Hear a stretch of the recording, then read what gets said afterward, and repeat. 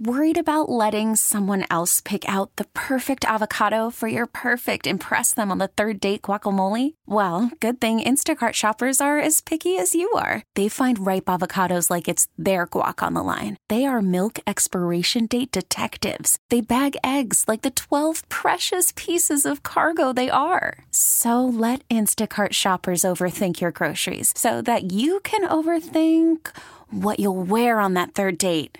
Download the Instacart app to get free delivery on your first 3 orders while supplies last. Minimum $10 per order. Additional terms apply. This episode is brought to you by Progressive Insurance. Whether you love true crime or comedy, celebrity interviews or news, you call the shots on what's in your podcast queue. And guess what? Now you can call them on your auto insurance too with the Name Your Price tool from Progressive. It works just the way it sounds. You tell Progressive how much you want to pay for car insurance, and they'll show you coverage options that fit your budget. Get your quote today at Progressive.com to join the over 28 million drivers who trust Progressive. Progressive Casualty Insurance Company and Affiliates. Price and coverage match limited by state law.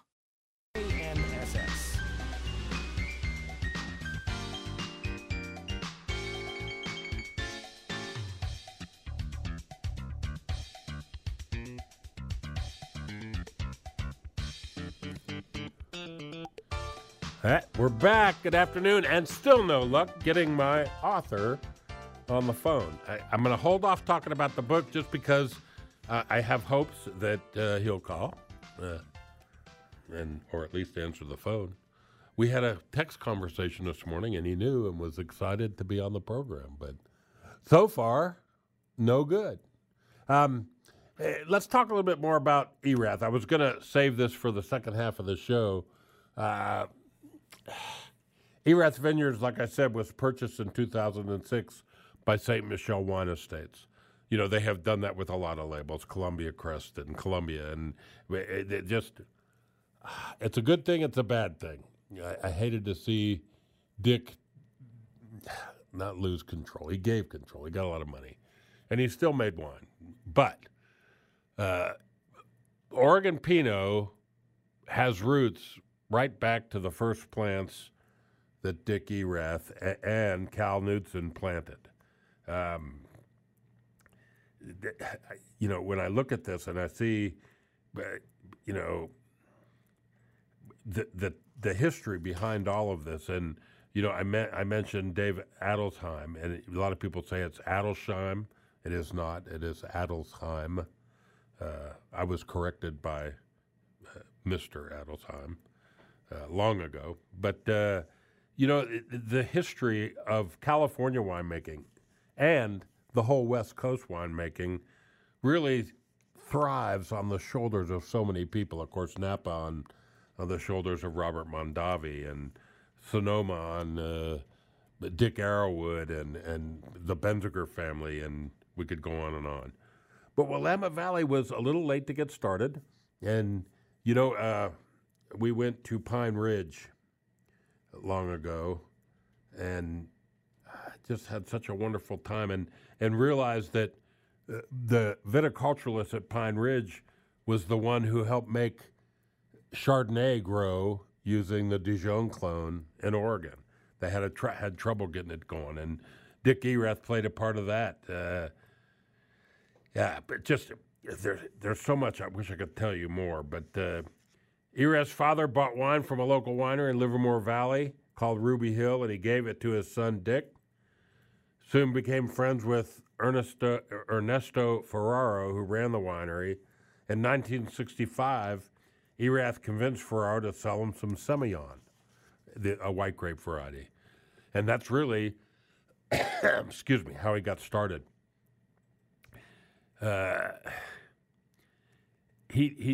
He did a wine history that's in an archive in Oregon at the National.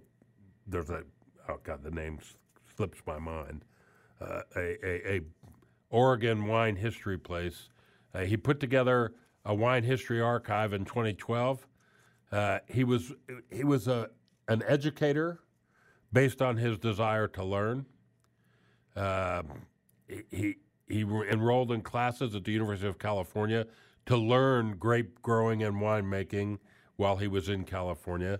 And he intended to plant a vineyard in California, but, even back then, California winemaking was still in the relatively early days. And he wanted to go, he thought Riesling and Pinot Noir were the answer anywhere in the West Coast. And that's kind of what drove him to the cooler climate of Oregon. And if you haven't visited, now here's a promo section for Oregon grape growing. If you haven't visited Oregon, quick flight to Portland, don't go to downtown Portland for a number of reasons. You can email me and I'll tell you. But it's just such a short drive there. And when you look at what has happened, it used to be the Willamette Valley was pretty much it. And if you could put Willamette Valley on your label, like Dick did in the beginning, that was good enough. And even some cases didn't even put that, just put Oregon. Now, things have changed so much, and the vineyards areas have been subcategorized into specific American viticultural areas inside the Willamette Valley.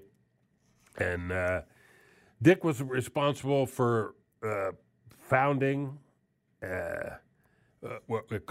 with David Lett the Erie Vineyards. He also worked with Charles Corey to do Charles Corey Vineyard, and these are some of the earliest grapes planted in all of Oregon, in the Willamette Valley. It's so fun to watch the growth and to see. And if you go to erath.com, ERATH, that is the current website. You can look at the story of Erath, the winemaking, and learn more. And more importantly, you can order wine. We have some Erath wines here in town, but it's such an early story. And I think that when we talk about the Pacific Northwest, Washington State and Oregon, both of these states learned so much from their friends in the South in California about soil content, soil makeup, what's a good soil for a specific grape variety, what altitude bands, what climate regions are best to plant your grapes in. And both Washington and Oregon really ended up growing faster in general terms than California did. California did a lot of hit and miss and, planting this and that and trying different things and uprooting or grafting and changing vineyards, and pretty interesting. But Dicky Erath, when he ended up, he bought a walnut orchard, if I remember right. It was like 50 acres near Newburgh, up in the north end. He planted 4 acres to 26 varieties, including Pinot Noir. Okay, so you got 50 acres, and you take 4 acres of it and you plant 29 varieties. You could call this an experimental vineyard.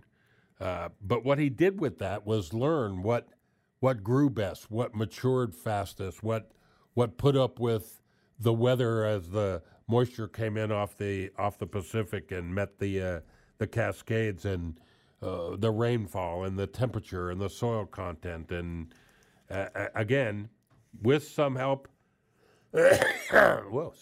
from friends down in California, he learned what varieties would grow the best.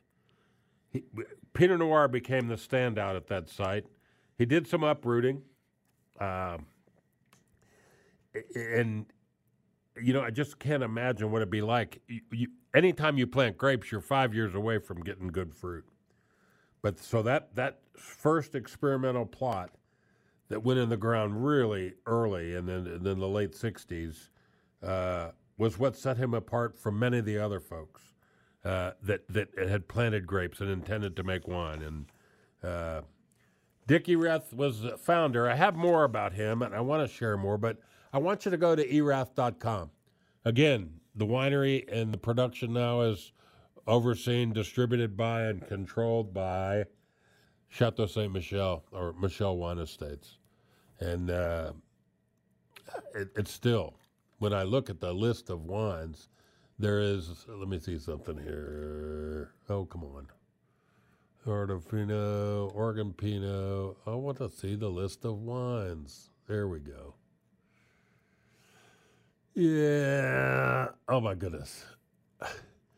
First, white wines. There's 1, 2, 3, 4, 5, 6. A rosé. Seven white wines. And these wines are, I mean, you know, Chardonnay was hard to grow. Here they are in 2019,